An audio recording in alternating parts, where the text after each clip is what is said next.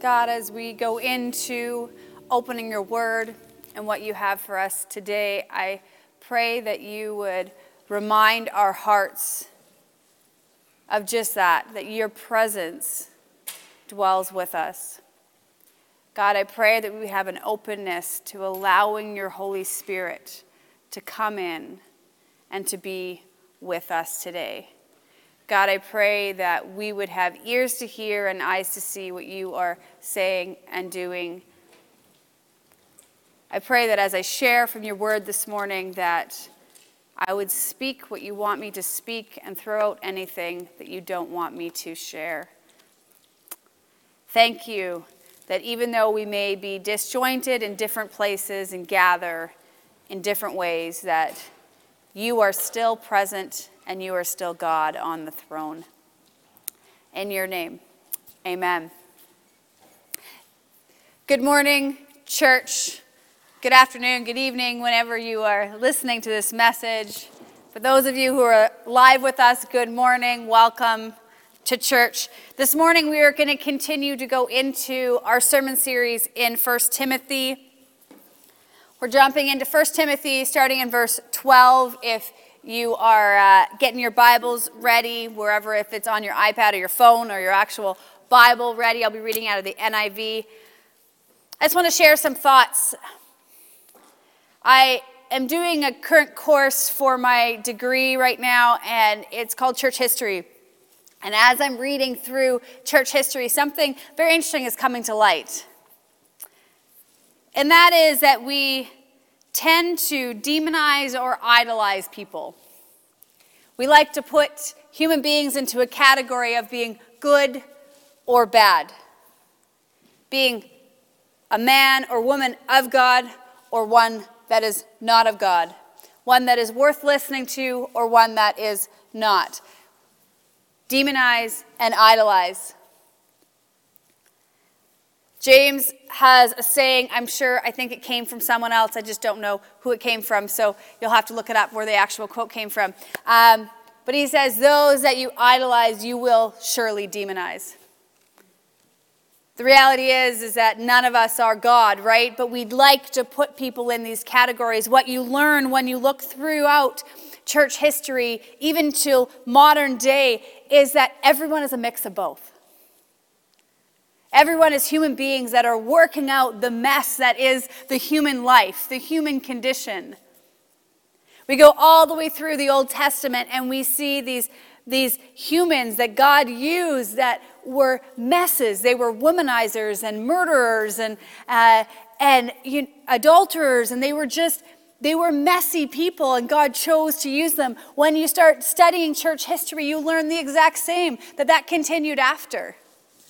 From the early church, the Catholic Church, which was the unified church, that's what it meant at the day, the church, who were trying to convert people through the Crusades, but it got so messed up with greed and thinking that you can force someone into religion. You go all the way through our own church fathers, of the Protestant movement, Martin Luther, and you read about his life and you realize, wow, this guy had some problems. To Calvin, who was the father of Calvinistic belief system, and you realize, wow, this guy was a murderer. He literally thought that he should kill everyone that didn't believe what he believed. He thought that's how you cleanse the church, And you move all the way through and you see these men primarily and some women that felt a conviction from the Lord, but their outpour or their way that they lived out that conviction was filled with mess. Filled with a whole bunch of mistakes. We fast forward all the way to today, and many of you could probably think of recent things that have come to light in the news in the last year or 2 years over these men or women that were, fathers and mothers of the faith. They spoke and they taught good doctrine, and we look to them for our apologetics. We look to them for our theology, and then these things come out about their lives, and our faith is rocked because we're like, well, if they didn't have it right, maybe none of it is right. We like to put people into these categories of are they good or are they bad, instead of understanding what we're going to learn this morning is that God uses the imperfect people for his perfect plan. That we're all this mix of everything. What we do really well is we do really well at celebrating people's testimonies. We love to listen to them. We love to watch them. Those of you who haven't caught, Pastor Ben has started a series called Fit Faith. I think I got that right, pretty sure. Fit Faith, where he just wants to video people and their testimonies and put it up so you as a church and church family can hear people's testimonies and what God has done in their lives. Michaela, one of our church members here, hers went up a few weeks ago and there'll be more to come. We love to celebrate people's testimonies. We love to look and say, this is where God's brought you from, and look at you now. What we struggle with is walking out the middle of someone's testimony with them. Walking out the middle where it's still really, really messy. They haven't got there yet, where they're looking back and celebrating what God has done. They're in the middle of what God is doing. We struggle with that because we're like, well, are they really a person of faith if this is what their life looks like? We struggle with the pain and the hurt and all the things that might come along with being in the middle of someone's testimony, the damage that happens along the way. This morning, I give you that picture so that when we go into this passage, we would understand what Paul is trying to tell Timothy here.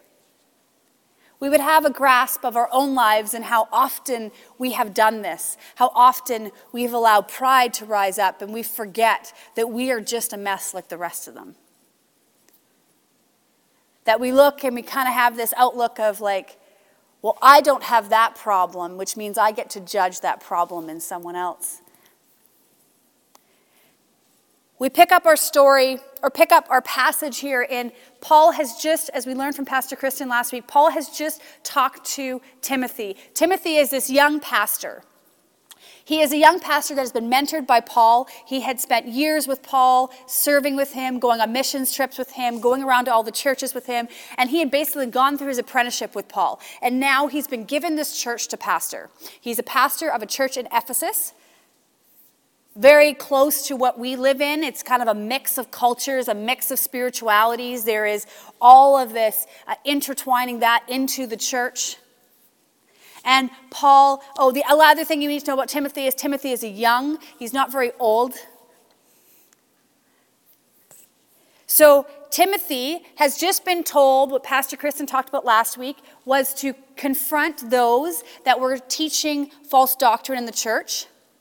They were teaching add-ons to the gospel. What do I mean by that? They were teaching that those that were Gentiles and converting to Christianity, that they had to be circumcised and had to follow food laws and had to fill in the blank. They were saying you can only get the grace that God has for you if you do A, B, C, D, fill in the blank.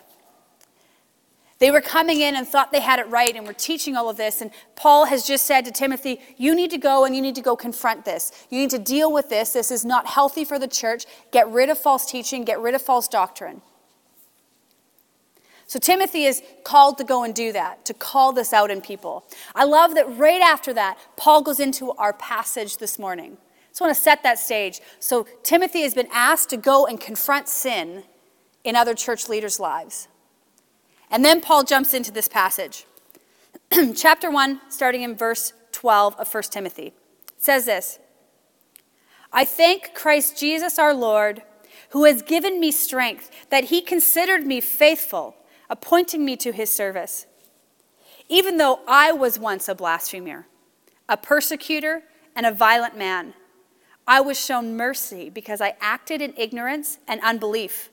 The grace of our Lord was poured out on me abundantly among the faith and the love that are in Christ Jesus. Here is a trustworthy saying that deserves full acceptance. Christ Jesus came into the world to save sinners, of who I am the worst. But for that very reason, I was shown mercy so that in me, the worst of sinners, Christ Jesus might display his unlimited patience as an example for those who would believe on him and receive eternal life. Now to the King eternal, immortal, invisible, the only God, be honor and glory forever and ever. Amen.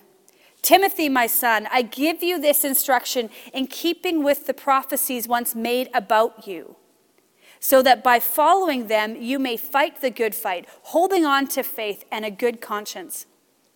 Some have rejected these, and so have shipwrecked their faith. Among them are some name I can't read, and Alexander, whom I have handed over to Satan to be taught not to blaspheme. See, Paul looks and he says, Timothy, I'm asking you to do all of this. I'm asking you to confront all of these things. All the things I said at the very beginning of the sermon that we tend to do, call out all the bad and not understand what God is doing. To put these people into categories. But then Paul says, yes, I'm asking you to do that, but let's do it in light of the gospel. Let's remember the gospel as you have to go and you have to bring judgment and you have to bring conviction. Let's remember the gospel. Why? Because the gospel shifts our heart from pride to humility. All of a sudden, our direction when we go to bring conviction, to bring judgment, to bring this accountability, which Scripture actually calls us to do as one another, as brothers and sisters in Christ, we are to come and we are to bring correction to each other. But we are to do it in light of the gospel and not our own pride. See, Paul goes in and he says, let me remind you of what God has done in my life. Let me remind you of what the gospel has done for me and what it has done for you so that you don't think you're better than them. So you don't think that maybe you have it all together and they don't. What does the gospel do? Paul says the gospel is based only on God's mercy and grace. Verse 13-14 says this, even though I was once a blasphemer, a persecutor, and a violent man. Those of you who know Paul's story, if you don't, you have to look it up later. But he went out and he killed Christians. That's where he came from. And he did it with a conviction that he thought he was being righteous. He thought that he was being the one to defend God. He says, even though I was all of these things, I was shown mercy because I acted in ignorance and unbelief. The grace of our Lord was poured out on me abundantly, along with the faith and love that are in Christ Jesus. Paul says, remember the gospel that gave you mercy and grace. What do those words mean? Mercy. Mercy is this idea that you don't get the punishment you deserve. It's like you did a crime and you don't have to do the jail time. That is mercy.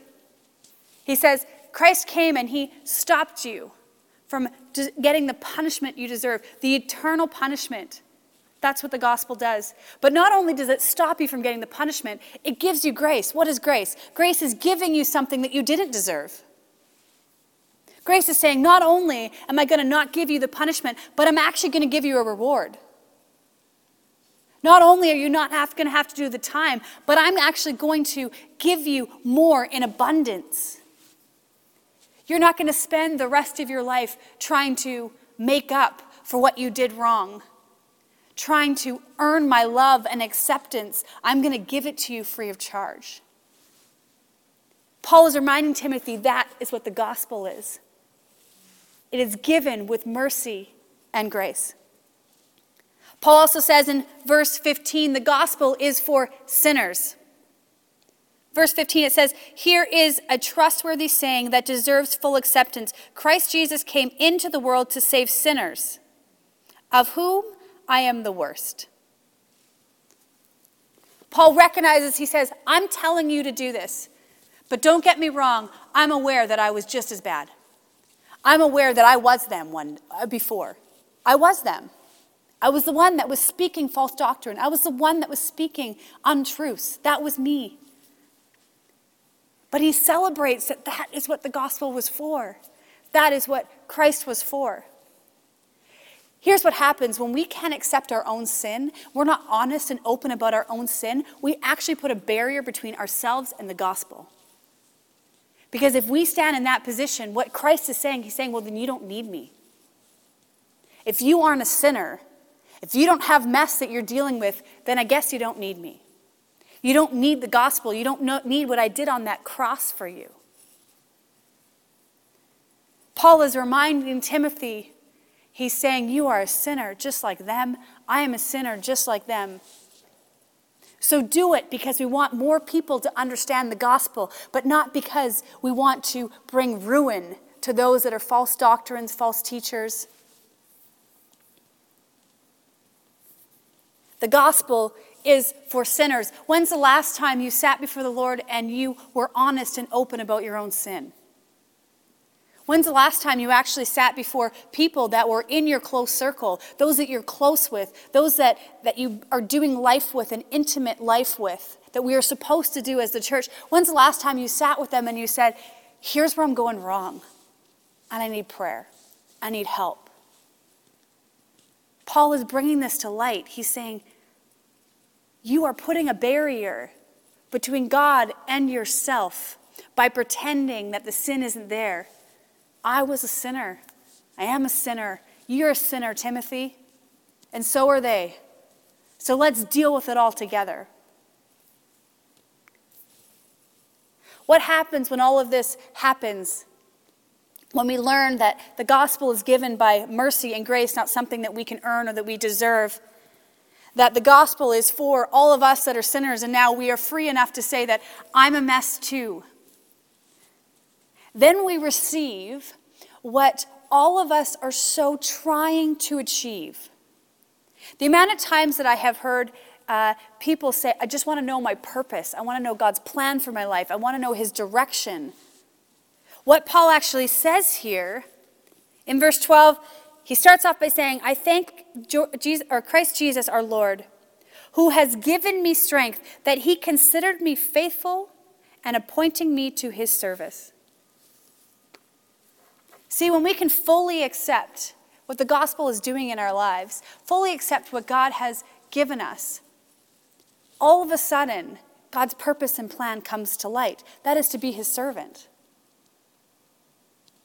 See, God has things for you to do, and he speaks to you, and he's going to give you direction, absolutely. I had a great conversation with someone this week about this topic, about, yes, God will speak clearly. When there is a decision that needs to be made, and it is a clear decision, and there is one right answer, God will tell you.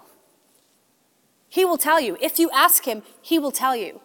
But then there's so many other choices, and God says, you know what? The boundaries are really, really wide. And as long as you are my servant in the midst of it, do what you want. As long as you're doing everything to glorify me, do what you want. I don't care if you take this job, or you move there, or you move there. I don't care whether or not you choose to do this today or that today. It's okay. Serve me, glorify me. That's all I'm asking. God's perfect plan comes to light when we're willing to humble ourselves before him and say, here's what you've done in my life. So all that I am now becomes your servant. All that I am says, I just want what you want for my life. See, from that heart posture comes an ability to partner with what God is doing. It actually comes the ability to be able to call out things in other people's lives, because now it's not about you. It's about God's perfect plan for them. It's about them understanding who God is in their lives and them being closer to who God is. It's about maybe what they're doing limiting other people from receiving the gospel. It's not about you being right or wrong. Paul is reminding Timothy, you are my servant. You are God's servant. And through that is going to be having to make hard choices. We're going to read through the rest of 1 Timothy in the next few weeks to come, and you'll learn that Paul is asking Timothy to do some hard things. And he's fighting against a lot of these different pieces of how old he is and about whether or not he's qualified and about all the mess that is in the church in Ephesus. And he's fighting against a lot of this. But Paul's reminding him that it's okay. It's not on your shoulders. Just partner. Just be a servant of the living God and know that he goes before you. What happens when we choose to recall the gospel in our own lives? There's a few things that shift when we choose to accept the gospel. We humble ourselves and say, God, I realize that I am just a sinner that has been given mercy and grace. Not because I deserved it, not because of my gifting or my callings or all the things that I can do, but only because of what you have done. We know all of this, right? Like, I'm not saying anything that we have not heard before, but when is the last time that you sat with it? When's the last time that you said, okay, God, show me, remind me again of my own testimony so that I can have grace on those around us. It actually burdens my heart when I hear Christians critiquing other churches, other leaders. Because who do we think we are to judge what God is telling someone else to do? It burdens my heart because what it does is, the other thing you learn when you look through church history is that the church is known for division, not unity. The church is known for the amount of times we have split and divided and divided and divided because we can't get along, because we can't see eye to eye on things. Some of it is justified, don't get me wrong. People who depart from the core truths that Pastor Kristen was talking about last week, the core belief system. I talked about Martin Luther earlier. Martin Luther had a buddy, and the two of them were actually the two that had this burden, that they looked at the church of the day and they looked at some of the organization, and they realized that it was greedy, that it was corrupt, that it was taking from people, and they weren't taking care of the poor like they were supposed to. That there was things in it that they had departed away, that the average man wasn't allowed to read the Bible, wasn't allowed to hear from God on their own. And they said, wait a second, that's not what Christ came to do. And so they had this conviction, right conviction, absolutely right conviction. And I think it came from a place of purity. And they started to speak that. Martin Luther wrote a thesis called I think it was the 95th thesis or something. In there, he wrote all of this out, and it rose up in people, those that were trying to pursue God, and said, wait, yeah, there's something wrong here. There was division, but it was needed. They were really missing the mark. They were really missing the mark. But now he had this buddy, and him and his buddy who started this movement split off into two different sectors. You want to know why? Because they couldn't agree on this. They couldn't agree on communion. One of them, Martin Luther, believed that in communion, Jesus Christ's presence would come. His actual being would be in the midst of when you take communion. His buddy believed that communion and the importance of communion was a remembrance. They couldn't agree, so they started two different churches. I could continue on and go all the way through church history where these secondary issues split the church off into little tiny sectors, and we became more and more and more disunified. Why? Because our pride said that we must be right and they must be wrong. Again, don't get me wrong. There are core issues. There are primary issues. Pastor Kristen talked about them last week that we cannot compromise on. But there are many that it does not matter, including myself being up here preaching. I'm okay that there are churches out there that aren't okay with that. I'm okay with that. As long as they still believe that Jesus Christ came and died to give us mercy and grace, as long as they believe in the truth of the gospel. What happens when we recall the gospel in our own lives? It allows us to remember that the church was meant to be unified. It reminds us that our secondary issues don't matter that much.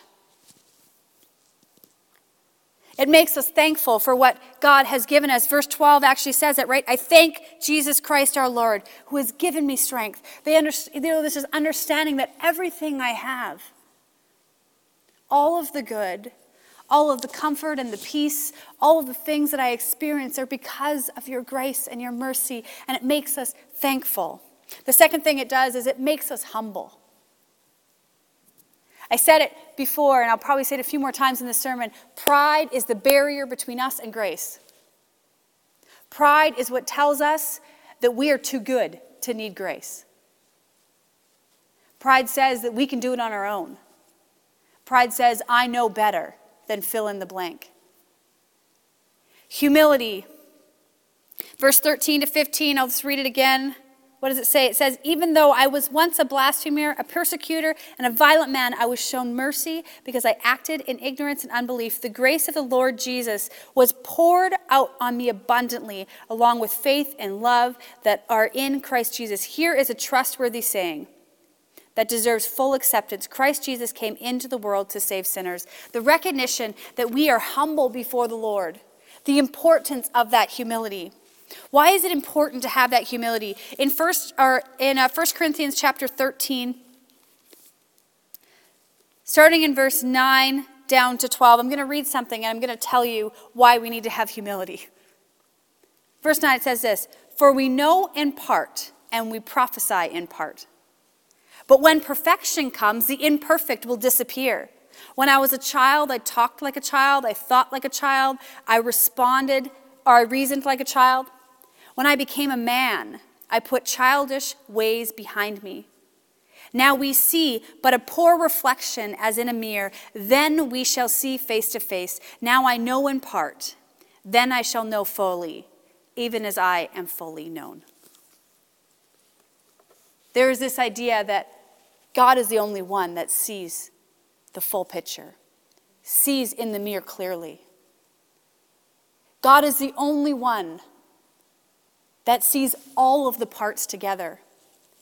He clearly tells us, I'm only letting you see a part. I'm only letting you see one piece of the puzzle. I'm not giving you the whole picture, because if I give you the whole picture, then all of a sudden that means that you will feel like you are God and I am not. You'll start relying on yourself instead of relying on me. Scripture tells us you only see in part. Even when you prophesy, even when God shows you a clear picture, what you think is like, this is what God is saying, you don't actually know the whole truth behind it. You're not seeing all of it. He says that. He says, have humility in that. Don't crawl under a rock and say, well, I must know nothing. That's not what he's saying. What he's saying is, oh, do it in humility. Understand that what you see is only in part. It's not the whole. It talks about also that we do have a hope to hold on to, that Christ will come again and we will see perfection. We will see the whole picture. There's something really interesting in this passage that says that we only see in a mirror, a poor reflection in a mirror. Humility actually removes some of the fog that is on the mirror. Pride puts more and more fog on the mirror. It's like, when you get out of the shower and you try and look in your mirror and all of the steam, maybe not for you, but I like really hot showers. And so my mirror is usually really, really steamy when I get out of the shower. And so you look in the mirror and it's all steamy, right? Pride is that condensation. The more that we choose to look at ourselves accurately and understand what we have been given, the more that we choose to humble ourselves and understand how much we don't know, instead of looking at how much we know. The more that we can do that, the more that condensation disappears, and the clearer and clearer does the picture become. The more that we can see that God's heart is for unity between his people. The more that we can see that God's heart is for every person to be restored. Even the one that was teaching false prophecy. Even the one that was teaching false doctrine. Even those leaders that we look at and we say, how could they have such moral failures? God's plan for them is still restoration. Humility is the key to seeing the bigger picture. When we recall the gospel in our own lives, when we choose to remove pride and remove the barrier between us and grace, God all of a sudden can use us. We become useful. Verse 16 says this, but for that reason I was shown mercy, so that in me, the worst of sinners, Christ Jesus might display his unlimited patience as an example for those who would believe on him and receive eternal life. See, as we do that, God says, now I can use you. When you recognize how unworthy you really are, now I can show you your worth. Now I can use your life to show others, look what I can do. A living God that is loving. A living God that desires relationship. And last of all, it brings about worship. Verse 17 says, now to the King eternal, immortal, invisible, the only God, be honor and glory forever and ever. He is proclaiming his goodness. When we remember the gospel, when we choose to remove our pride and humble ourselves before him, now we can freely worship. I wonder how many that have a difficult time with praise and worship actually have some barriers there of pride. Whether or not it's pride of I don't want to look dumb, or I don't want to look like, someone else, or I'm not quite sure I understand what we're allowed to do and not allowed to do in worship. I'm not really sure if I like all the words to this song. Let me micromanage every piece of everything. I wonder how much of those that don't have freedom in worship is because they haven't humbled themselves enough to be like, I'm just so thankful. I'm just so thankful. We might not have all the words right, and that's okay because we only see in part. We're only doing it in a place of imperfection, and God knows that, and he says, it's okay. I'm okay. Just come before me in worship, in thankfulness, in humility. See, Paul was calling Timothy to call out the bad in what was happening in the church, but he wanted him to remember, but don't forget that you're not any better. Don't forget that in the midst of understanding that, God's mercy and grace flourishes. That is when you receive everything God intended for you. Today, church, as I close in prayer and we worship, I pray that you would take a moment to say, God, where have I allowed pride to block your grace in my life? Where have I forgotten to be honest about my own mess? Where have I been too judgmental? Because I think I know better. God's grace is abundance, and there is freedom in his grace. So let's remove any barrier that would stop us from receiving it. Let's pray together. God, I thank you for your church. I thank you that you want a church that is humble before you, that's desire is to deal with that which is not of you, to deal with the false teaching, to deal with the false prophecy, to deal with the things that we are doing wrong, but to do it from a place of humility and grace. To hold that balance of grace and truth in perfect unity. God, I pray that you would unify our hearts in understanding more and more parts of the puzzle. God, I thank you that you love us enough to not put the whole puzzle on our shoulders. I thank you that you carry that burden, the burden of being perfect, and that we get to be imperfect people that are striving after your perfect plan. God, I pray that you would bring healing in those this morning that may have been damaged because people dealt with sin in an inappropriate manner, that they dealt with it from a place of pride. God, I pray that you would bring freedom this morning to your church, that we would understand your gospel. In your name, amen.